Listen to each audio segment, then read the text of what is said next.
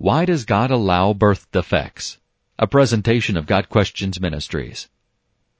The ultimate answer to this difficult question is that when Adam and Eve sinned, Genesis chapter 3, they brought evil, sickness, disease, and death into the world.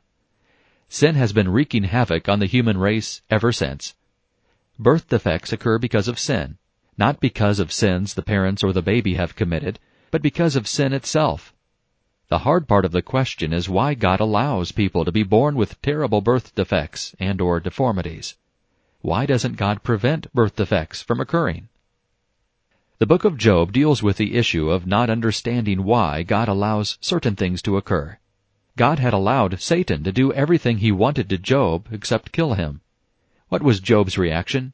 Though he slay me, yet will I hope in him. Job 13, verse 15.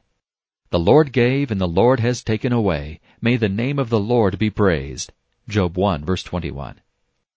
Job did not understand why God had allowed the things he did, but he knew that God was good, and therefore continued to trust in him.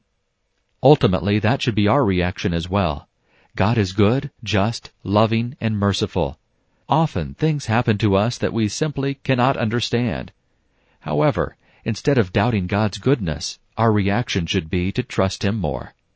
Trust in the Lord with all your heart, and lean not on your own understanding. In all your ways acknowledge Him, and He will make your paths straight. Proverbs 3, verses 5 and 6. Ultimately, the answer to this question has to be, I don't know. We will never be able to fully understand God and His ways. It is wrong for us to presume on why God allows something to occur. We simply have to trust that He is loving, good, and merciful, just like Job did, even when the evidence seems to indicate the opposite. Sickness and disease are the result of sin. God provided the cure for sin in sending Jesus Christ to die for us. Romans 5, verse 8. Once we are in heaven, we will be free from sickness, disease, and death. Until that day, we will have to deal with sin, its effects, and its consequences. We can praise God, though, that He can and will use birth defects and other tragedies for our good and His glory.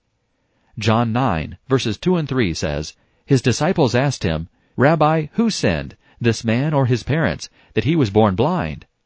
Neither this man nor his parents sinned, said Jesus, but this happened so that the work of God might be displayed in his life. This has been a presentation of God Questions Ministries, www.godquestions.org.